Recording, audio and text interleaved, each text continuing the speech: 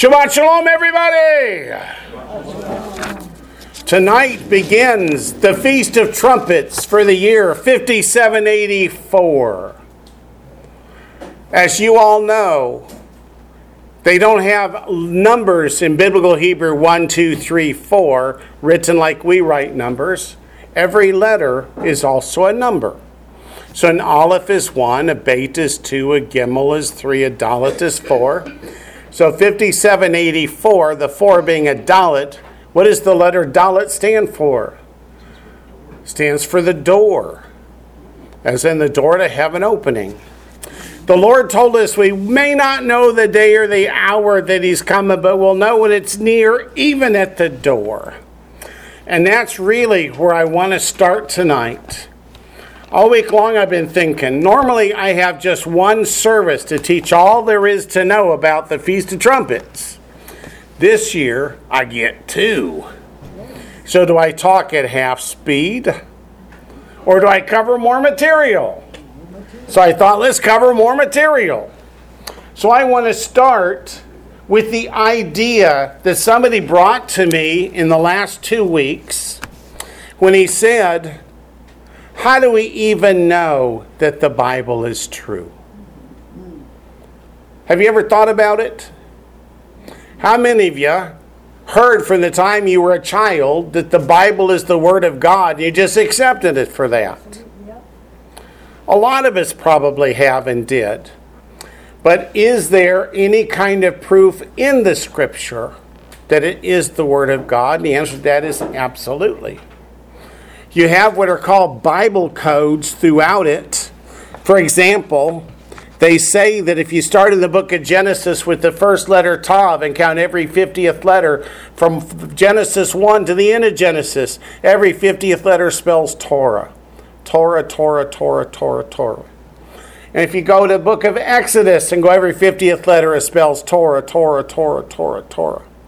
And then if you take the last 2 books of the Pentateuch, the 5 books of Moses, they start at the back and go toward the front, spelling Torah, Torah, Torah, Torah, all the way through. So the 2 before Leviticus and the 2 after Leviticus just point Torah, Torah, Torah, all the way back to it. Because in Leviticus chapter 23 is the heart of the Torah, and that are the feasts and the festivals that teach the first and second coming of Messiah. And that's cool. That's really cool because I tell you what, I couldn't sit down with a pencil and a piece of paper and write 500 pages and have it do that. But God can. But I'm going to show you even more. Turn to the book of Esther. To the book of Esther. On the issue of, can we even believe our Bible? Go to Esther chapter 9.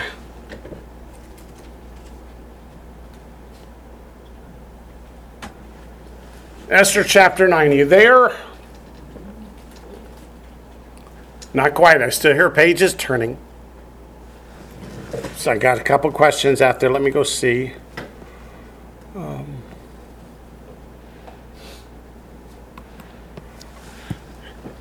Are we there? Esther 9. Verse 5. Thus the Jews defeated all their enemies with the stroke of the sword, with slaughter and destruction, and did what they pleased with those who hated them. And in Shushan the citadel, the Jews killed and destroyed 500 men. Also, Parshandatha. See that name? Make a note in your notes or underline in your Bible that TH toward the end. What verse are we on? We're now on verse 7. Verse 7. Do you see also Parshandatha? That TH near the end. Make note of that. Dalphon, Aspatha, Paratha, Adalia, Aradatha, Parmashta. Make a note of the SH in Parmashta in verse 9. Erisai, Eridai, and Vajazatha. Make note of the Z in Vajazatha. Those 3 letters in Hebrew, the Shin, the Tav, and the Zayin, are written in different size letters in a Torah scroll. If you've got a kosher Torah scroll, all the way back to the time of Moses and the eras when they were being written, those 3 letters are smaller than the others. Why? Did they get a hand cramp? No. God put a code in the Bible there. The first letter you come across is Tav. That has a letter value of 400. Put that in your notes, 400. 400. The next letter that was smaller is a Sheen. That has a value of 300. Which one's Sheen? The SH. The one that says Parmashta. That SH sound. And the third one from Vejazatha, that Z sound, is the Zayin. It has a value of 7. Now, my math majors, if you put 400 plus 300 plus 7, what do you get? 707. In the Bible, dates don't have centuries, just the years. The year 5707 is what that sums up to. And let's read on a little more to find out why that's important. Verse 10, the 10 sons of Haman, they go, boo. The son of Hamadatha, the enemy of the Jews, they killed. So those 10 sons of Haman, boo, are dead. But they did not lay hand on the plunder. On that day, the number of those who were killed in Shushan the citadel was brought to the king. And the king said to Queen Esther, the Jews have killed and destroyed 500 men in Shushan the citadel and the 10 sons of Haman. Ooh. What have they done in the rest of the king's provinces? Now what is your petition? It shall be granted to you. Or what is your further request? It shall be done. Then Esther said, if it pleases the king, let it be granted to the Jews who were in Shushan to do again tomorrow according to today's decree. And let Haman's 10 sons be hanged on the gallows. Understand, those 10 sons are dead. And tomorrow, the 10 sons of Haman are to be hung on the gallows. That word tomorrow is what in Hebrew?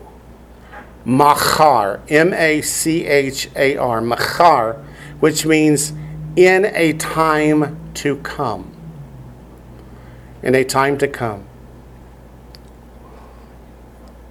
So on Hoshana Rabbah, which is part of the Feast of Tabernacles, in the year 5707 in the Jewish calendar, which is the year 1946 in our calendar, turns out to be October 16th, 1946, there were 11 Nazi war criminals to be hung on the gallows.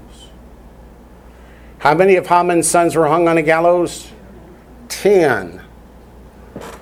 Oh, Hermann Goering committed suicide by cyanide. So on that day, October 16th, 1946, 10 Nazi war criminals were hung on the gallows as a result of the War Crimes Tribunal. How did God know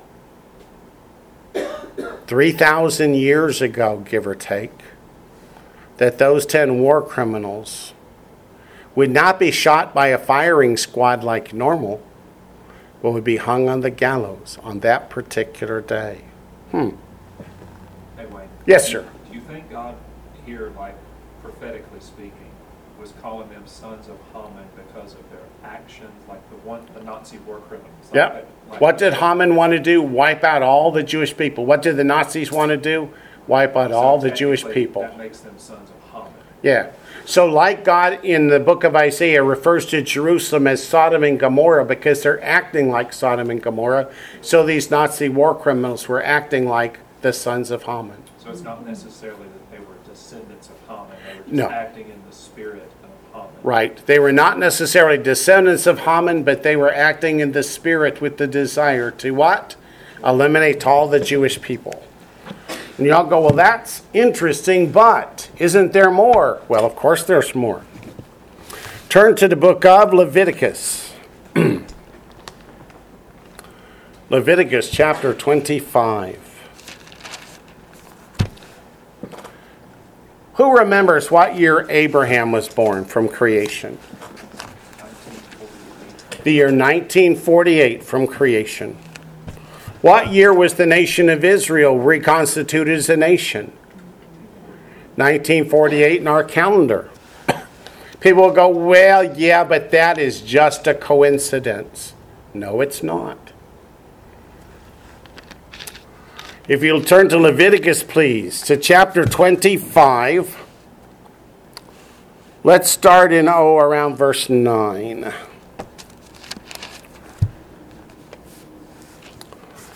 You shall cause the trumpet of the Jubilee to sound on the 10th day of the 7th month, on the day of atonement.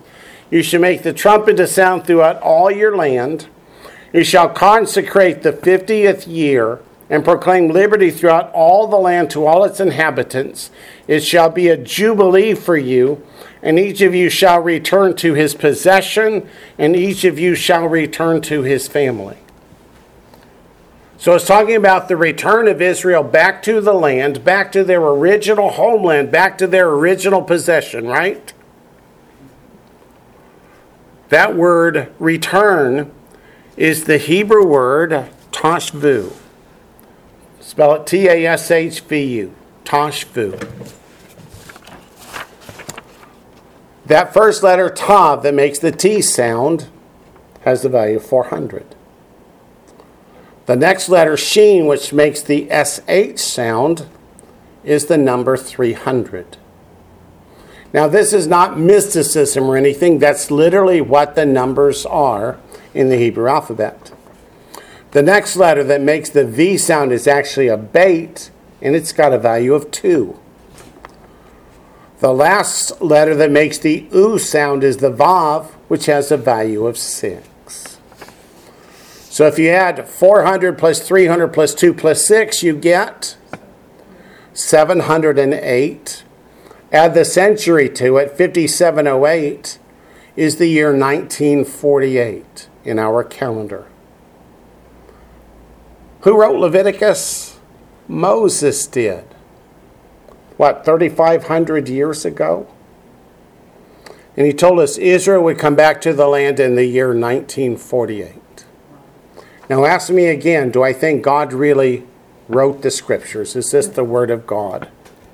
It most certainly is. Now these are not the only clues that God gave us. So the psalm that describes the events of 1948 is Psalm 48. So let's go to Psalm 48.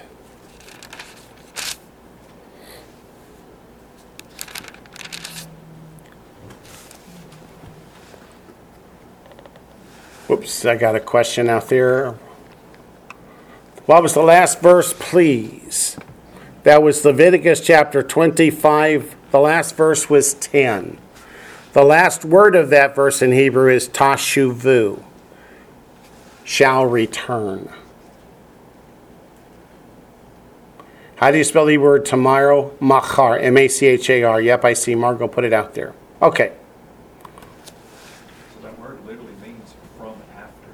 Yeah, it literally means from after. It means in the future. Yeah. Yeah. So like where we get Akari, I mean, all that. Exactly. Now, if this is boring to anybody, let me know, but I thought it was kind of cool. So in 1948, Israel becomes a nation again. Let's look at what Psalm 48 says. Starting in verse 12. Walk about Zion, Jerusalem. Go all around her. Count her towers. The word tower stands for military tower. So it means Israel is back in control of the land. Mark well her bulwarks. Consider her palaces, that you may tell it to the generation following. Do you see that? Hebrew does not say to the generation following. The Hebrew says, Lador Acharon, to the last generation. The last generation. Remember Messiah talking about the generation that sees the fig tree blossom is the last generation? The fig tree blossoming is the same as Israel becoming a nation, so it takes us back to 1948. So in 1948 begins the last generation. If you don't want to take my word for it, and I never want you to, I want you to say prove it. Go to Isaiah chapter 48, where we see the same word that was translated following in Psalm 48 that I just had you correct to last. Isaiah 48 verse 12. To a verse that you're all very familiar with. And one that occurs in Revelation 22, right? Isaiah 48:12. Listen to me, O Jacob, and Israel my called. I am he. I am the first. I am also the last. That's the same word they translated following in Psalm 48.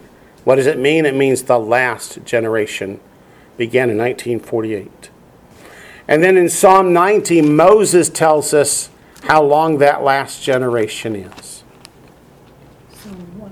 Psalm 90, 9-0.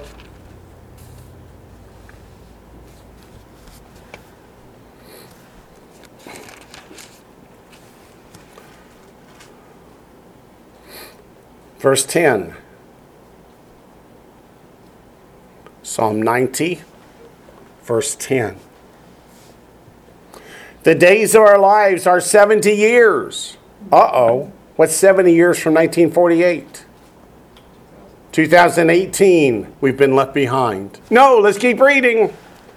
And if by reason of strength, they're 80 years. So that's a 10-year window from 2018 to 2028. Yet their boast is only labor and sorrow, for it is soon cut off, which means it doesn't go the full 10 years.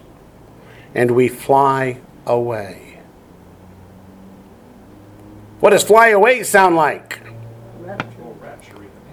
Sounds a little like a rapture to me too, huh?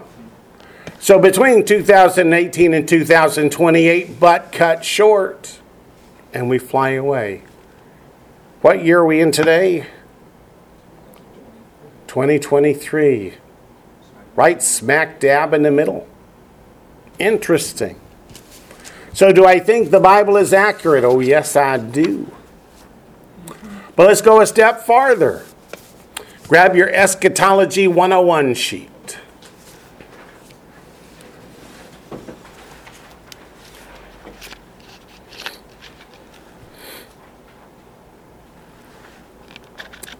The top section quotes from Matthew 1:21. And she shall bring forth a son, you shall call his name Yeshua, for he will save his people from their sins. The word for means because. Growing up, I never understood the verse. When it says, shall bring forth the son, you shall call his name Jesus, for because he will save his people from their sins. Until I learned that Yeshua into Greek is Jesus, into English is Jesus.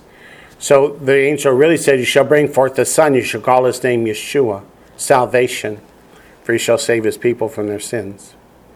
The next section shows the 7,000 years from creation until the new heavens and the new earth. 2,000 years called Tohu, which means desolation. The second set of 2,000 years called Torah, the years of Torah. The third set of 2,000 years, the years of Messiah. That's what Mashiach is Hebrew for Messiah. Then after 6,000 years comes the Atid Lavo, which is the Messianic kingdom. People go, isn't it 5784?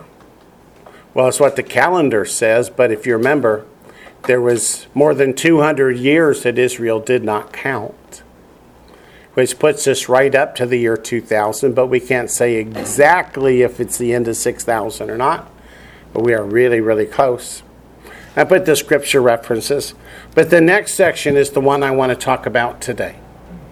Normally when we come together, I say, put up 4 fingers on your left hand. Go ahead, do it. 3 fingers on your right. And we say that the spring festivals are represented by the 4 fingers on your left hand. The fall festivals, the 3 that are on the right hand. And that the first one teaches the death of Messiah, the second, the burial, the third, the resurrection, the fourth, the coming of the Holy Spirit, right? But did we ever prove it? Let's prove it. Let's put the verses with it. So was Messiah crucified on Passover, the 14th day of the first month at 3 o'clock? Let's go look. Turn to Matthew chapter 26. Matthew 26.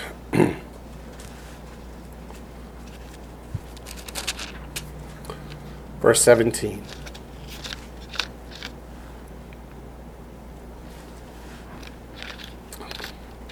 This is the first of the 7 appointed times of Leviticus chapter 23 that God fulfilled.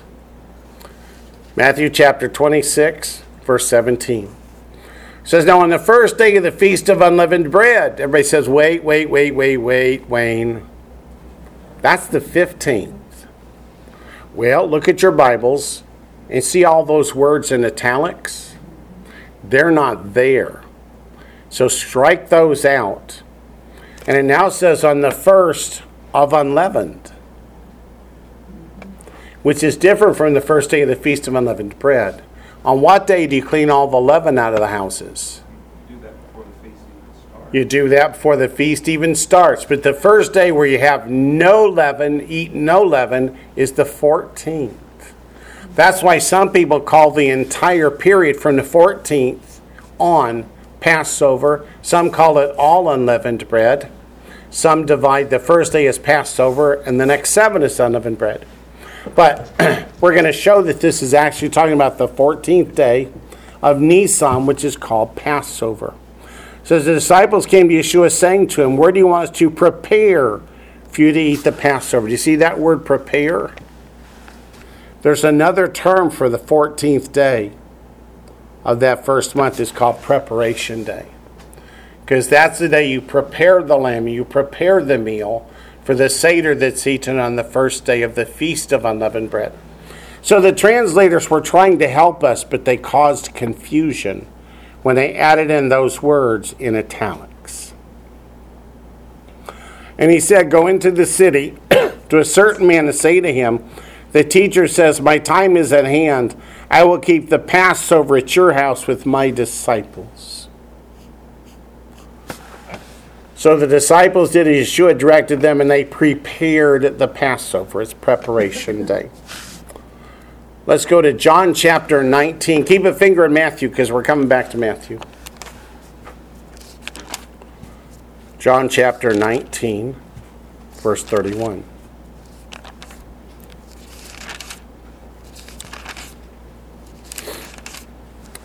John chapter 19, verse 31.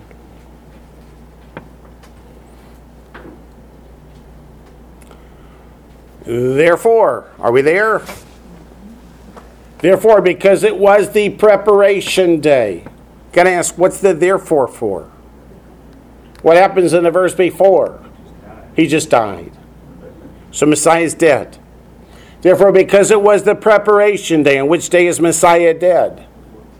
The 14th, the preparation day. That the body should not remain on the cross on the Sabbath. Which Sabbath?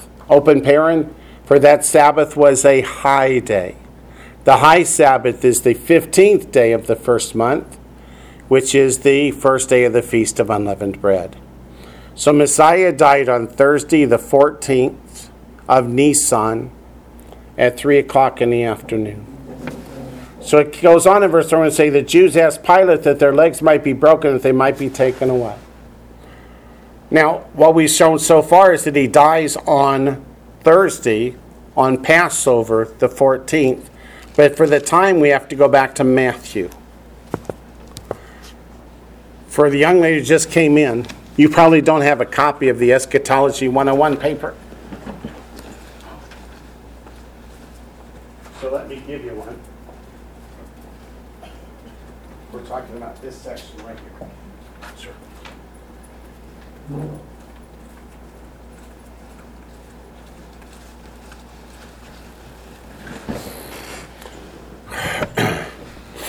So for Passover, the 14th day of the first month, we've looked at Matthew 26:17 and John chapter 19, verse 31.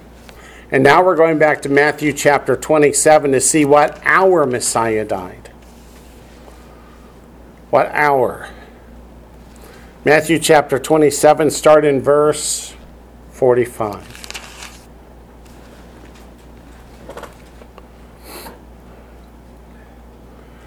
Messiah was nailed to the tree at 9 a.m.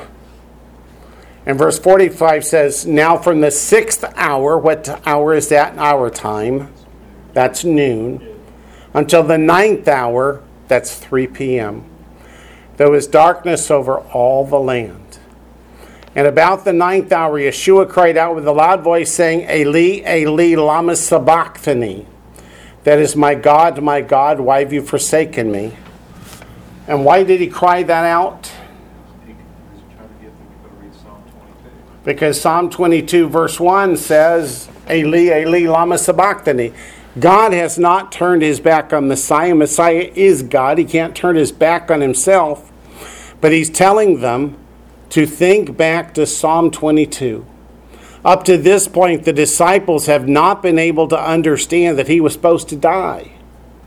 So as he's hanging on the cross, getting ready to give up his spirit, he tells them essentially, hey guys, go read Psalm 22. That David prophesied 1,000 years before Messiah's birth that he would die by crucifixion. So verse 47 said, some of those who stood there when they heard that said, this man is calling for Elijah. Why would they think that?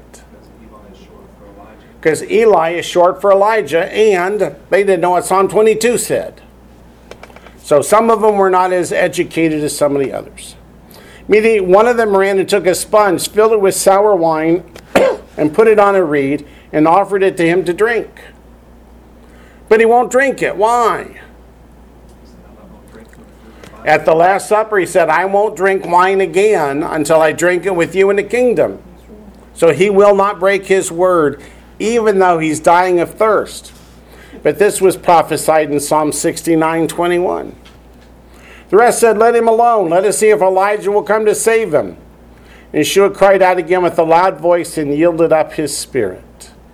So what hour is this? 3 p.m. What time had they killed the lamb at the temple every year for 1,500 years? 3 p.m. on the 14th day of the first month.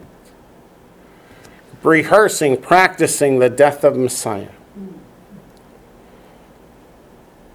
Now, on your handout, Eschatology 101, look at number 2. Unleavened bread begins the 15th day of the first month. That is 3 hours after Messiah dies. Let's go back to John 19. John 19.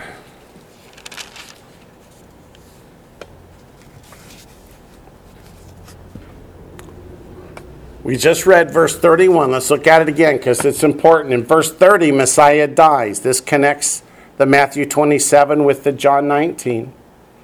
Therefore, because it was the preparation day, that's the 14th of Nisan, the day we call Passover, that the body should not remain in the cross on the Sabbath, for that Sabbath was a high day. So it's not the weekly Sabbath, it's the first day of the Feast of Unleavened Bread, which is a high Sabbath. The Jews asked Pilate that their legs might be broken, that they might be taken away. Then the soldiers came and broke the legs of the first and of the other who was crucified with him. But when they came to Yeshua and saw that he was already dead, they did not break his legs. Was there a prophecy that not one of his bones would be broken? And it was fulfilled. One of the soldiers pierced his side with a spear, and immediately blood and water came out. If you ask a physician what's the significance of that, they will tell you that the blood and the water separate at the time of death, so it shows that he really is dead. Verse 35, and he who has seen has testified, and his testimony is true. John says, I was there, I saw it. And he knows that he's telling the truth, so that you may believe. For these things were done that the scripture should be fulfilled. quote, not one of his bones shall be broken, unquote. And again, another scripture says, they shall look on him whom they pierced. After this, Joseph of Arimathea, being a disciple of Yeshua, but secretly for fear of the Jews, asked Pilate that he might take away the body of Yeshua. And Pilate gave him permission, so he came and took the body of Yeshua. And Nicodemus, who at first came to Yeshua by night, also came, bringing a mixture of myrrh and aloes, about 100 pounds. They took the body of Yeshua and bound it in strips of linen. In what? Strips of linen. What's the Shroud of Turin? One solid sheet. So does the Shroud of Turin match the biblical account? It does not. With the spices, as the custom of the Jews is to bury. Now in the place where he was crucified, there was a garden. A garden in biblical terms is not what you and I think of as a garden, but it's a grove of trees. In this case, olive trees. There's an olive press. That's why it's called Gethsemane. And in the garden, a new tomb which no one had been laid. So there they laid Yeshua because of the Jews' preparation day, for the tomb was near. So they get him to the grave site before the sun goes down. They get his body in the grave. They push the stone over it. And then they go, and they have to be gone by sundown, because that begins the Feast of Unleavened Bread. For 7 days, it teaches unleavened bread. Yes, Daniel? Just something I thought was interesting in verse 36. In verse 36, The prophecy where it says, not one of his bones shall be broken. If you look at the references, well, my references down here, one of them is Exodus 12:46. right. Now, one of his bones shall be broken. The reference is Exodus 12, which is the first Passover in Egypt. So it's a commandment that the bone of the Passover lamb that sacrificed cannot be broken. And God is saying this was a picture of Messiah, right? Yep. Absolutely true. So for 7 days, Israel and all believers will eat unleavened bread. The bread is unleavened because it's missing leaven. Everybody go, duh. Leaven is a picture of sin. It teaches us that Messiah was sinless. Always sinless from the beginning to the end. He didn't die for any sin of his own. He died for my sins and for your sins. And then number 3 on your sheet says first fruits is the day after the Sabbath during the week of unleavened bread. Passover is the 14th. Unleavened bread begins on the 15th. But first fruits doesn't have a numbered day, but a day of the week. It is the day after the Sabbath during the week of unleavened bread. And that is when Messiah was resurrected. Let's go to Matthew chapter 28, verse 1.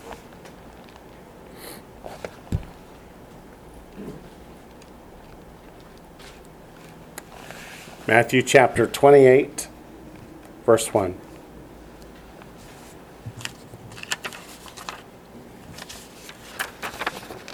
Are we there? Let's read it in Greek. No, let's read it in English first. Verse 1 says, now after the Sabbath, as the first day of the week began to dawn, Mary Magdalene, the other Mary, came to see the tomb. The reason I say we have to look at the Greek is the English isn't quite accurate. English says, no, after the Sabbath, singular, but the Greek is after the Sabbaths, plural. It read, opse de sabbaton, after the Sabbaths, plural. You can understand why the publishers and translators put Sabbath singular, because they couldn't figure out how there could be more than one Sabbath. But Messiah died on Thursday. Friday was the high Sabbath. Saturday was the weekly Sabbath. They come the day after the Sabbath, which is the day that you and I would call Sunday. In biblical terms, it's simply the first day of the week. That's the day Messiah arose. In the year that Messiah died, that was the 17th day of the first month. So he died on the 14th, was buried just before the start of the 15th, and he arose on the 17th.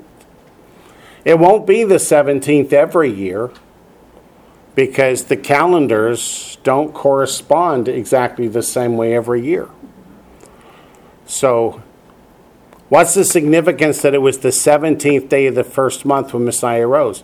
Well, that's the day that Noah's ark sat down on Mount Ararat, and Noah and his family were delivered from God's judgment of the flood. It's the day that Israel came through the Red Sea as God parted it, and they were delivered from the judgment of Pharaoh. It's the same day that Haman was hung at his own gallows in the book of Esther, and the children of Israel were freed from the death sentence of Haman. It's the same day that Messiah arose from the grave. So put up your forefingers on your left hand. Messiah died at Passover, was buried on unleavened bread, and arose at first fruits. Notice they're fulfilled in order. Isn't it nice that he died before he was buried and was buried before he was resurrected? But notice God fulfills them in order. I'm building to a point. You probably guessed that. Before we go to the fourth thing, go to 1 Corinthians chapter 15.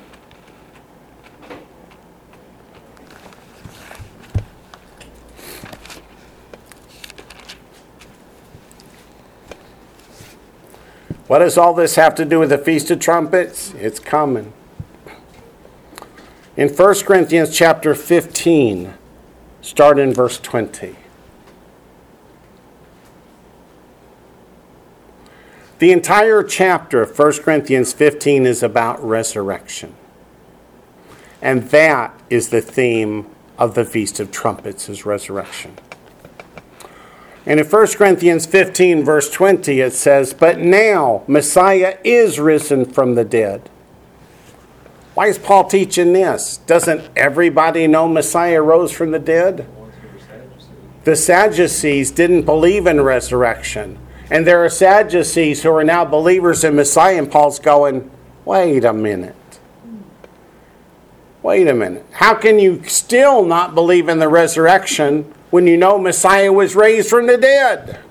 So he's trying to get them to stop and go, well, maybe not everything we were taught as children is true.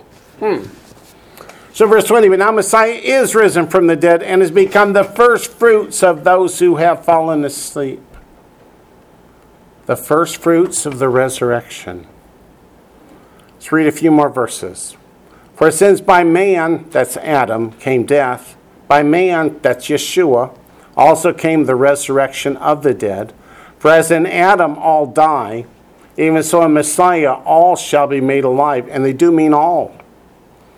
"But each one in his own order, Messiah the first fruits, afterward those who are Messiahs at his coming." Okay, back to verse 20. Verse 20 sets up an interesting principle that so many people overlook. Messiah is not just the first fruits because he arose on the Feast of First Fruits, but he's the first fruits of the what? Of the resurrection. Go back to Leviticus chapter 23. Leviticus 23 is where God lays all of this out. All the dates of Messiah's first coming and his second coming are in Leviticus 23 that we will go over in more detail tomorrow.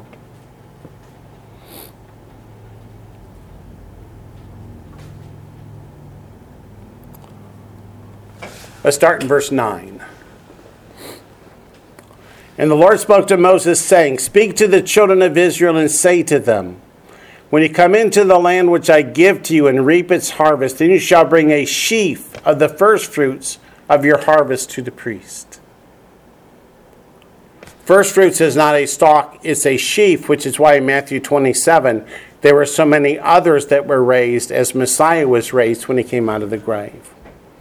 "He shall wave the sheaf before the Lord to be accepted on your behalf. On the day after the Sabbath, the priest shall wave it." That's why first fruits is always on the first day of the week. Verse 15 says, "You shall count for yourselves from the day after the Sabbath." The day after the Sabbath is first fruits. From the day that you brought the sheaf of the wave offering, 7 Sabbaths shall be counted. Count 50 days to the day after the 7th Sabbath. So that fourth number on your Eschatology 101 page is the Feast of Weeks, also called Shavuot, which is Hebrew for weeks, and Pentecost, which is 50 days after first fruits. But turn the page to Leviticus 23, verse 22. In between the Feast of Weeks, that ends the spring festivals, comes a harvest period in verse 22. Which is something a lot of people don't understand. In the middle of all these feasts and festivals, God puts a sentence in here about the harvest of the crops in Israel. It's because Messiah is the first fruits of the resurrection. So in verse 22, when you reap the harvest of your land, you shall not wholly reap the corners of your field when you reap, nor shall you gather any gleanings from your harvest. You shall leave them for the poor and for the stranger. I am the Lord your God. And then we begin the fall festivals. So the harvest in Israel was in 3 parts, which is why verse 22 is there. You have first the first fruits, then you have the main harvest, and then you have the gleanings. And the fall festivals teach the main harvest and the gleanings. The first fruits was in the spring, the Messiah's first coming. But the main harvest and the gleanings are in the fall, at the second coming.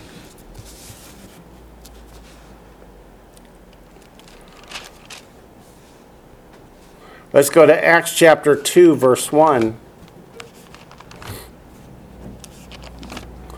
We looked at the verses on Messiah's death. We looked at the verses on his burial. We looked at the verses on his resurrection. And now let's look at the verses on the Feast of Weeks, or Shavuot, or Pentecost. They're all the same thing. Feast of Weeks is English. Shavuot's Hebrew. Pentecost is Greek.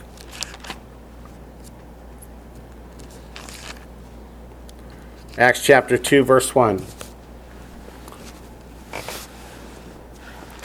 I have a question out there and go to a meeting. Let me check it. Pat Collette says, what about Lazarus? Lazarus wasn't resurrected. He was resuscitated. Resurrected is to never die again. Lazarus was raised back to life, but he would die again. Okay, in Acts chapter 2, verse 1, it says, when the day of Pentecost had fully come, but it could just as easily have written when the Feast of Weeks, or when Shavuot had fully come. Means this is the ultimate fulfillment of that fourth of the appointed times of God from Leviticus 23, called the Feast of Weeks. When it fully come, they were all with one accord in one place. Historically, this is when God came down upon Mount Sinai in fire, with the Holy Spirit, with the winds blowing, with shofar blasts, and presented himself to the people and made a covenant with them. What we would call today perhaps the Old Covenant. Here comes God to confirm the New Covenant. Verse 2, and suddenly there came a sound from heaven as of a rushing mighty wind. What's another word for wind? Spirit. Ruach in Hebrew is wind, breath, or spirit. And it filled the whole house where they were sitting.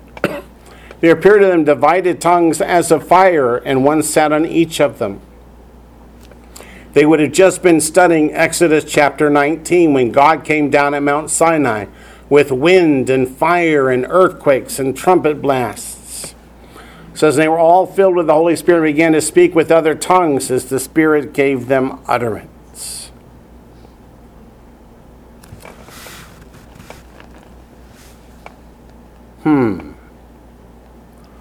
Each one of these is part of a pilgrim festival. Right? The Shlosh Regalim. That is that all Israel was required to be in Jerusalem when they took place. So when Messiah was crucified, where was all Israel? In Jerusalem to see it. When the Holy Spirit came in Acts chapter 2, where was all Israel? In Jerusalem to see it. That's significant. Go back to Leviticus 23.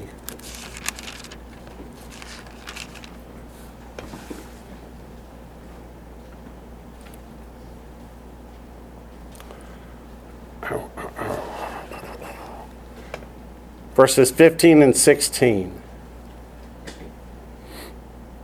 And you shall count for yourselves from the day after the Sabbath, that's the Feast of First Fruits, from the day that you brought the sheaf of the wave offering, 7 Sabbaths shall be counted. How many Sabbaths? 7 Sabbaths. Now go to Acts chapter 20.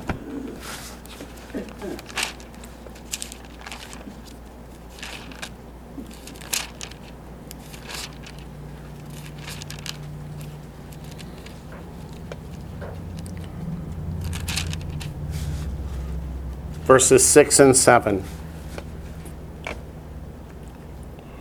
But we sailed away from Philippi after the days of unleavened bread. So what's just happened? Passover, unleavened bread, and first fruits. Then they sail. And in 5 days joined them at Troas, where we stayed 7 days. Now on the first day of the week, when the disciples came together to break bread. You see that? The Greek does not say no on the first day of the week. The Greek says now on one of the Sabbaths. One of what Sabbaths? What do you count between Passover and Pentecost? 7 Sabbaths. Now on one of the Sabbaths, when the disciples came together to break bread. So it is not a Sunday morning church service as it's been portrayed. It's one of the Sabbaths between Passover and Shavuot or Pentecost.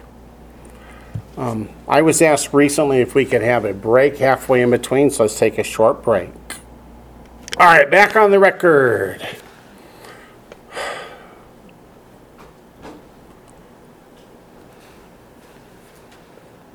Okay.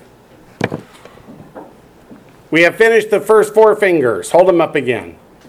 Messiah died at Passover, was buried in unleavened bread, rose at first fruits. The Holy Spirit came at the Feast of Weeks.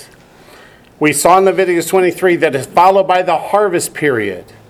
That describes the church age of Revelation chapters 2 and 3. The fall festivals now from Leviticus 23 teach, first of all, hold up the little finger here and wiggle it, the rapture and the resurrection. Followed by the next one, wiggle it, Messiah's second coming for Armageddon. And the third one, as you wiggle it, the Feast of Tabernacles. So let's defer the verses that teach that Rosh Hashanah, or Yom Teruah as it's called in the Bible, teaches the rapture and resurrection till tomorrow. And let's go straight to Yom Kippur, number 6, the Day of Atonement, and turn back to Matthew chapter 24.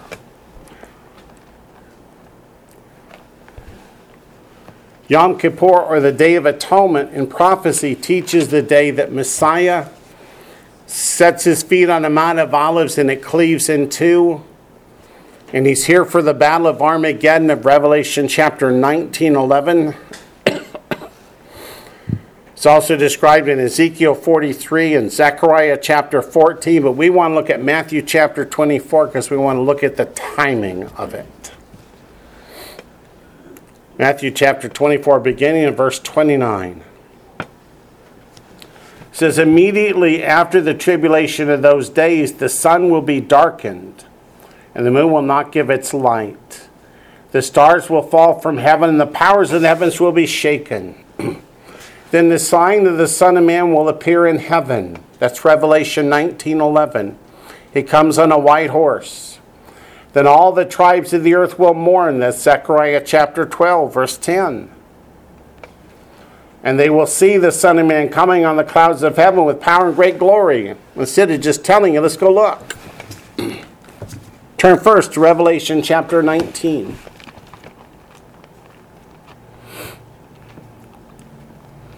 We'll look at the event and then talk about how we know which festival prophesies its coming.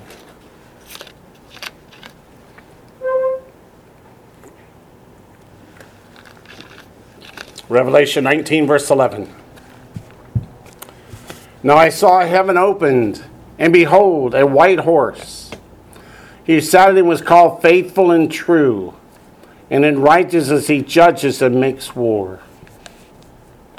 Give me a verse in Isaiah that tells us about Messiah's judgment, how it is so faithful and true. 11 verse 4. Isaiah 11 verse 4, right? His eyes were like a flame of fire. What is fire picture in prophecy? Judgment. On his head were many crowns. He's the King of kings, Lord of lords. But I get ahead of myself. He had a name written that no one knew except himself. Please don't ask me what it was. I don't know. He was clothed with a robe dipped in blood. That's his talit, his prayer shawl. This is what they wrap around the man's head back in Messiah's day when he dies.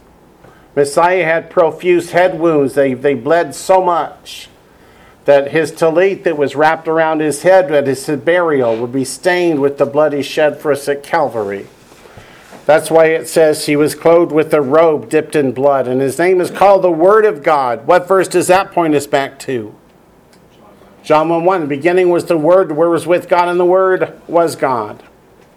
Any armies in heaven, that word armies is the Hebrew word hosts. We keep seeing the phrase in the Old Testament, Adonai Zavaot, the Lord of hosts. That's the same word, the armies in heaven. Clothed in fine linen, white and clean. These are the raptured and resurrected saints returning with Messiah.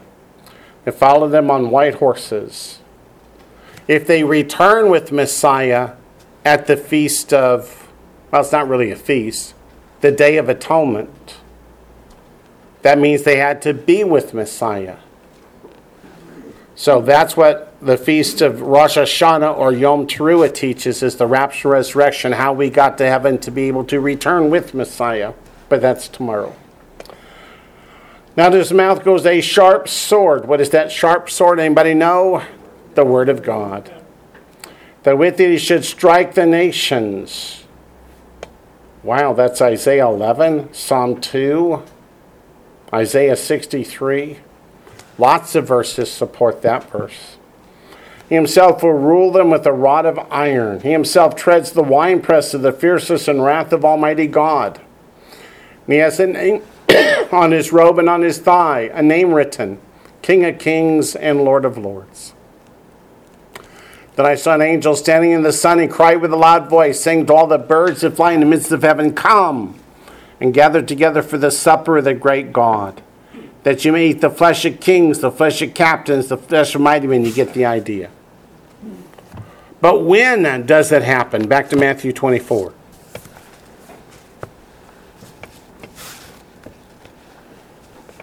Verse 30. Then the sign of the Son of Man will appear in heaven, and then all the tribes of the earth will mourn. And they will see the Son of Man coming on the clouds of heaven with power and great glory. Yeah, I have to show you Zechariah 12:10, don't I? Let's go back to Zechariah 12:10, when the tribes mourn, and why. And remember back to Daniel's teaching on the Aleph and the Tav, because you'll see one in this verse.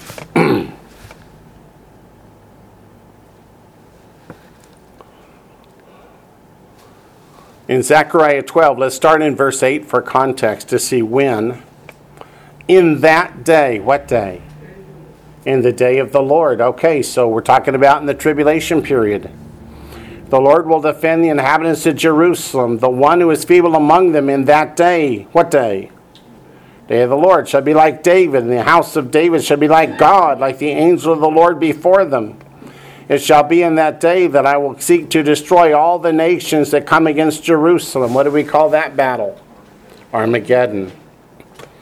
And I will pour on the house of David, on the inhabitants of Jerusalem, the spirit of grace and supplication. Then they will look on me, Aleph Tav, whom they pierced. Yeah, they left the Aleph Tav out of the translation, but it's there in the Hebrew. Yes, they will mourn for him as one mourns for his only son, and grieve for him as one grieves for a firstborn. Let's go back to Matthew 24. So Zechariah 12 said it takes place in that day, in the day of the Lord, but yeah, we need more than that. The more than that's in verse 31. And he shall send his angels with a great sound of a trumpet. Great sound of a trumpet. There are 3 trumpets in the Bible that have a name. The first trump sounded in Exodus 19 for the betrothal of the bride to God.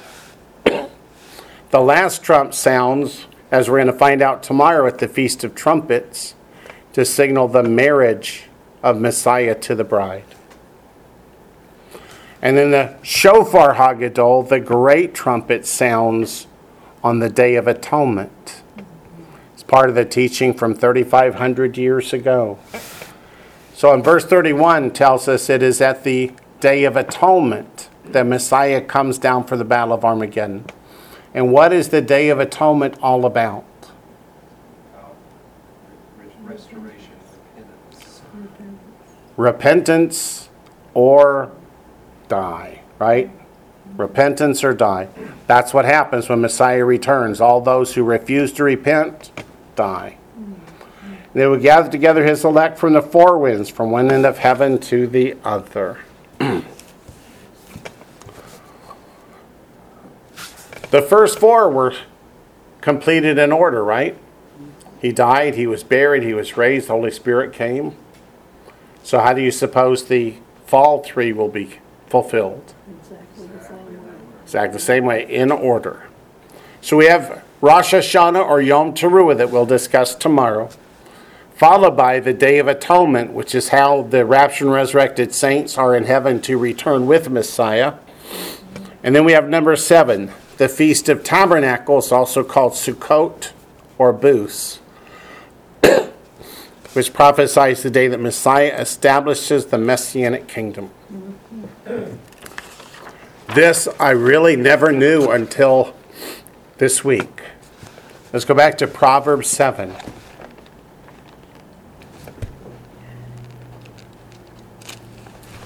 I knew the day it was going to happen. I didn't know it was spelled out so clearly in the Bible. Do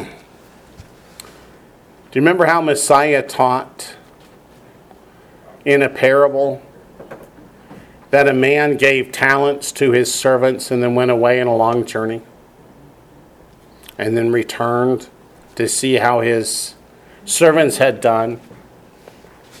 Proverbs 7 is a part of that same story. Let's go to verse 19. For my husband is not at home. He has gone on a long journey, just like the parable that Messiah taught. He has taken a bag of money with him. That money is silver. Silver pictures redemption. He's taken the raptured and resurrected believers. And he will come home on the appointed day. Do you see that? And when we studied, we said, what is that appointed day? Well, that's the Feast of Tabernacles. But I never realized that the Hebrew is more clear. The Hebrew says, Layom HaKeseh. Says on the day of the full moon is what it literally says. And right there in my Bible it says, at the full moon. The publishers put that at the bottom because that's literally what it says. Which of the fall festivals take place at the full moon? There's only one. It's Tabernacles. Tabernacles is the 15th of the month. That's always the full moon. So, the fall festivals take place on the first day. That's the Feast of Trumpets. The 10th day, the Day of Atonement. And the 15th, which is the Feast of Tabernacles, when God establishes the Messianic kingdom. So we know from Proverbs 7:19 to 20 that Sukkot or Tabernacles is fulfilled when Messiah establishes the kingdom on earth. We know from the Shofar Hagadol, the great trumpet, that Yom Kippur is the day that Messiah returns for Armageddon. And that leaves for tomorrow Rosh Hashanah, or Yom Teruah, which is the first day of the 7th month in its teaching of the rapture and the resurrection. In the meantime, let's go over to Psalm 27.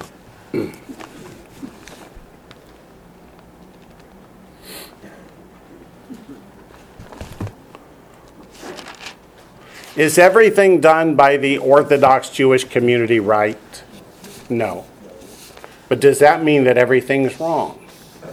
The answer is no. We have to check everything against the Bible. Who taught us to do that? The Apostle Paul did. But the tradition at this time of year is to read Psalm 27 regularly. So let's take a look at Psalm 27 and see why it's a specific psalm for this particular time of year. Psalm 27, verse 1. It's a psalm of David.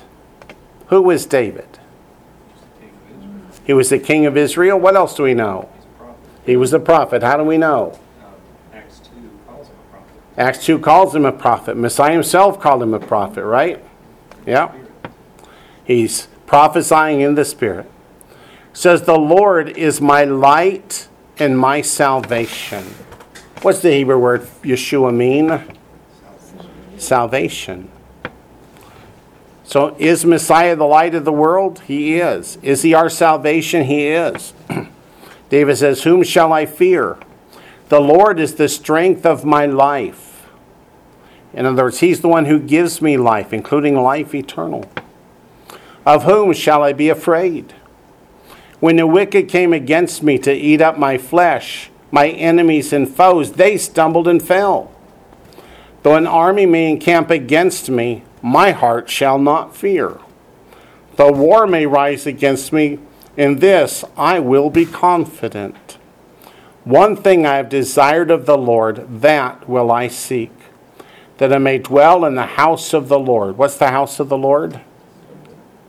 That's the temple, the sanctuary, his dwelling place. All the days of my life. Does the phrase all the days of my life mean just in this world? No, but in the days to come as well. To behold the beauty of the Lord and to inquire in his temple. For in the time of trouble, what's the time of trouble another term for? The tribulation period. He shall hide me in his pavilion. That word pavilion refers to a sukkah, a tabernacle, a dwelling place. In the secret place of his tabernacle, he shall hide me. What's another term for the Feast of Trumpets? The day of the hiding or concealing. He shall set me high upon a rock. Who's our rock? That's Messiah, Yeshua. So do you see how dwelling in the presence of the Lord requires Messiah? Yes. And now my head shall be lifted up above my enemies all around me. Therefore I will offer sacrifices of joy in his tabernacle. I will sing, yes, I will sing praises to the Lord.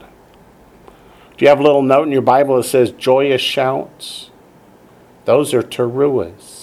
That's what the word teruah means. It's not just a trumpet blast, but also a joyful shout. So that's why this psalm is tied to the Feast of Trumpets. Yom Teruah, the day of the awakening trumpet blast that's accompanied with the shouts of praises. Hear, O Lord, when I cry with my voice. Have mercy also upon me and answer me. Who does God have mercy upon? Those who love him and keep his commandments. Give me a chapter. Let's go back to Exodus 20. Daniel's exactly right.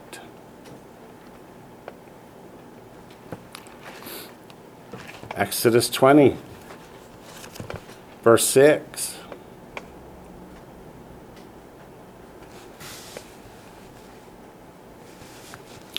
But showing mercy to thousands, that's thousands of generations, to those who love me and keep my commandments.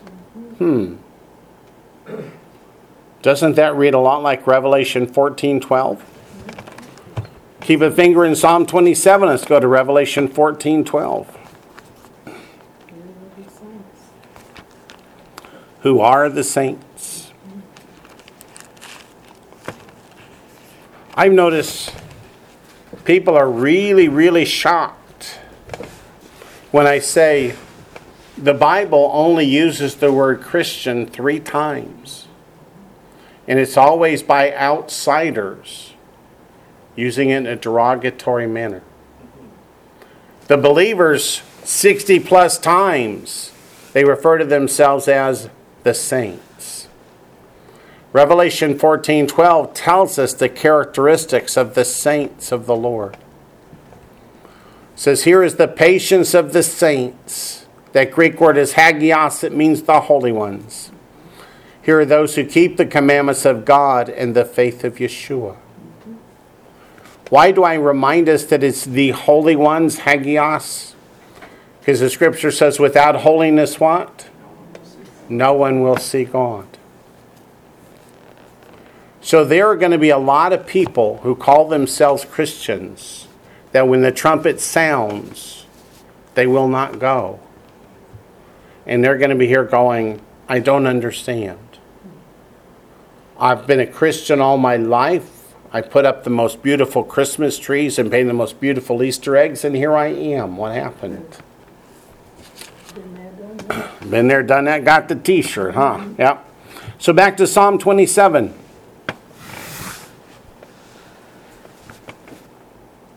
Verse 8. When you said, seek my face, what's it mean, seek my face?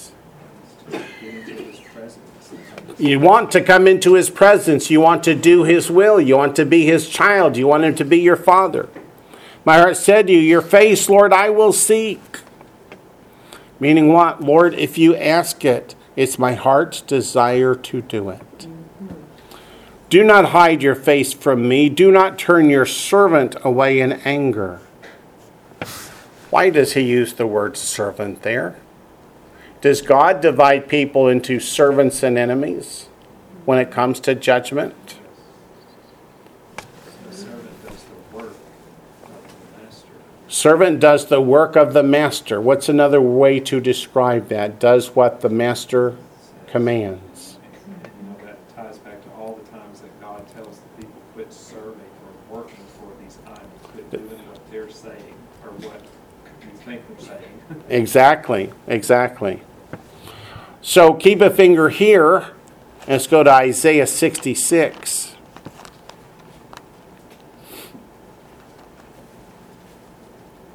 I wanted to be sure to put some of this in here at the end, in case we're not here tomorrow, in case the trumpet has sounded, and there are people left behind going, why? What did I do wrong? Because let's look first at Isaiah 66 before I get preachy. Verses 14 to 17, to me, just lay it all out. This is what happens when the Lord returns. God put it right here for us to read. This is the second coming. When you see this, that is God comforting Jerusalem, fighting on her behalf. Your heart shall rejoice, and your bones shall flourish like grass. The hand of the Lord shall be known to his servants, and his indignation to his enemies. There you have the two categories. What does God show to his servants? His grace, his mercy, his blessings. And his enemies? His indignation. The Hebrew word is za'am. It's the wrath of God being poured out in the tribulation period. Does God pour out his wrath on his servants? No. Does he show his blessing to his enemies? No. So we need to make sure we know which camp we're in. For behold, the Lord will come with fire and with his chariots like a whirlwind, to render his anger with fury and his rebuke with flames of fire. What's fire in prophecy? Judgment. This is God's judgment being poured out. And for, verse 16 says, for by fire and by his sword the Lord will judge all flesh. Is that Jew and Gentile alike? It is, all flesh. And the slain of the Lord shall be many. Those who sanctify themselves and purify themselves to go to the gardens after an idol in the midst, that's idolatry. Eating swine's flesh, that's eating pork, eating ham, eating bacon. And the mouse and the abomination, that's the shrimps, the lobsters, etc., shall be consumed together, says the Lord.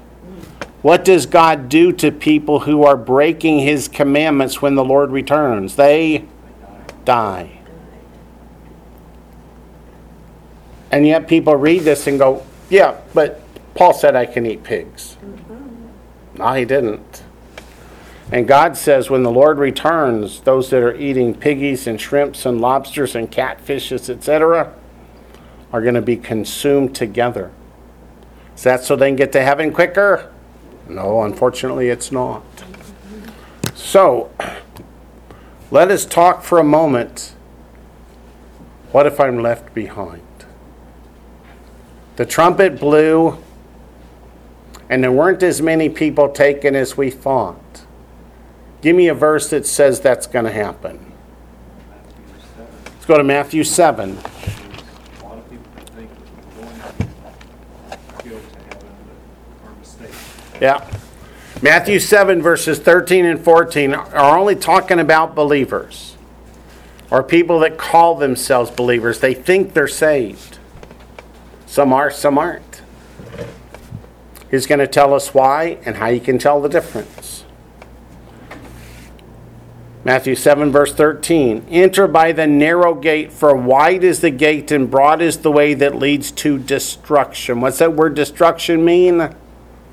Like a fire, right? And there are many who go in by it.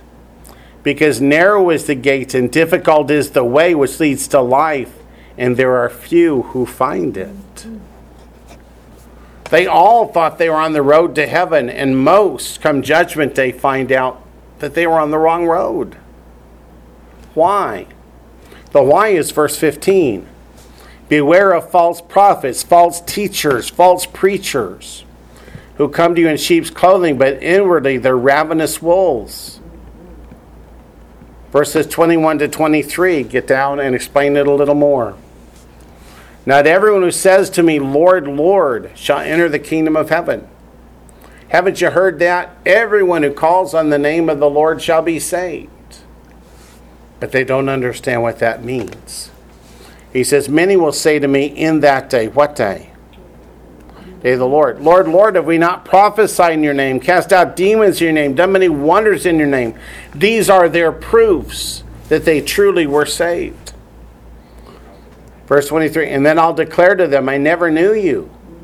Depart from me, you who practice what? Lawlessness. Anomia, that which is contrary to God's commandments. So most of the church today teaches that you don't need to repent. You don't need to stop sinning. You simply walk down the aisle, say you believe in Jesus, and let the pastor dunk you in the baptismal, and now you're saved. Once saved, always saved. You can go live any way you like. But what does the Bible say? I never knew you. Depart from me, you who practice lawlessness.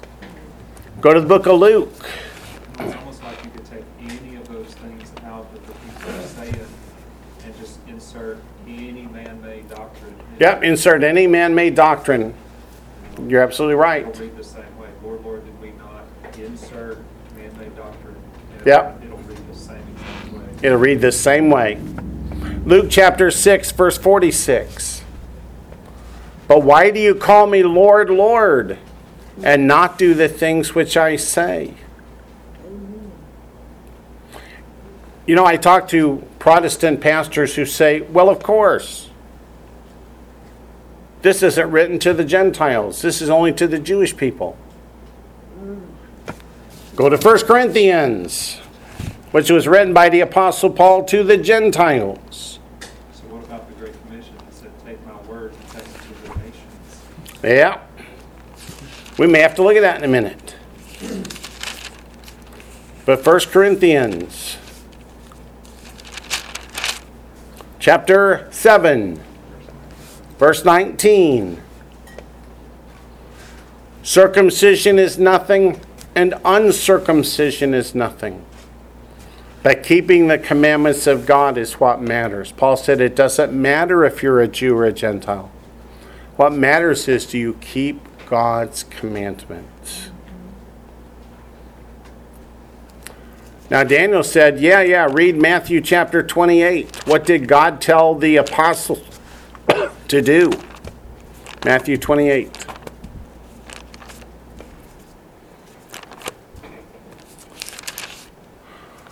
Matthew 28.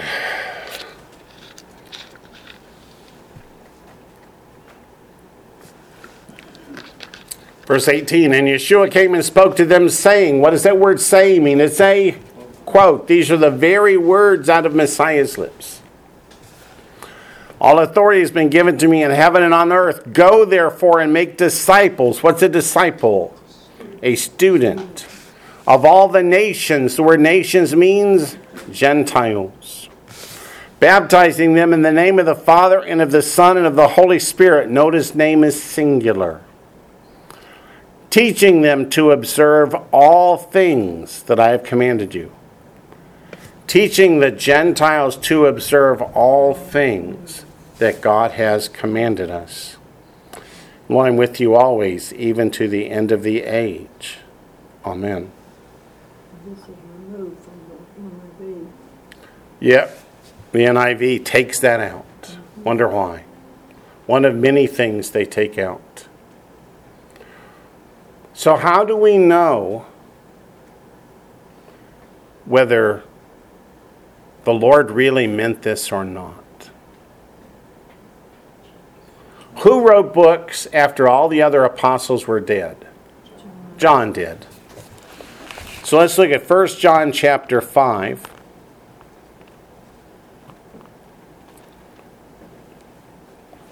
First John chapter 5. And I know you guys know all this, but there are going to be people left behind going, I don't understand. 1 John chapter 5, verses 2 and 3.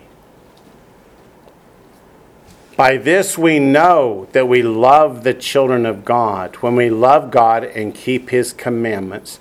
For this is the love of God, that we keep his commandments, and his commandments are not burdensome. I don't know how many of you have the same experience as I do, but I get rebuked 4 or 5 times a week usually that we're not supposed to keep commandments. You've got to break commandments to make God happy. Is that what my Bible says? For this is the love of God, that we keep his commandments. And his commandments are not burdensome.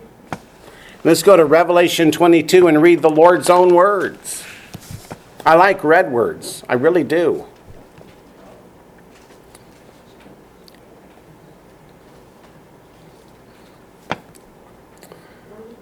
Revelation 22, verses 12 to 14, maybe even 15, depending upon the clock.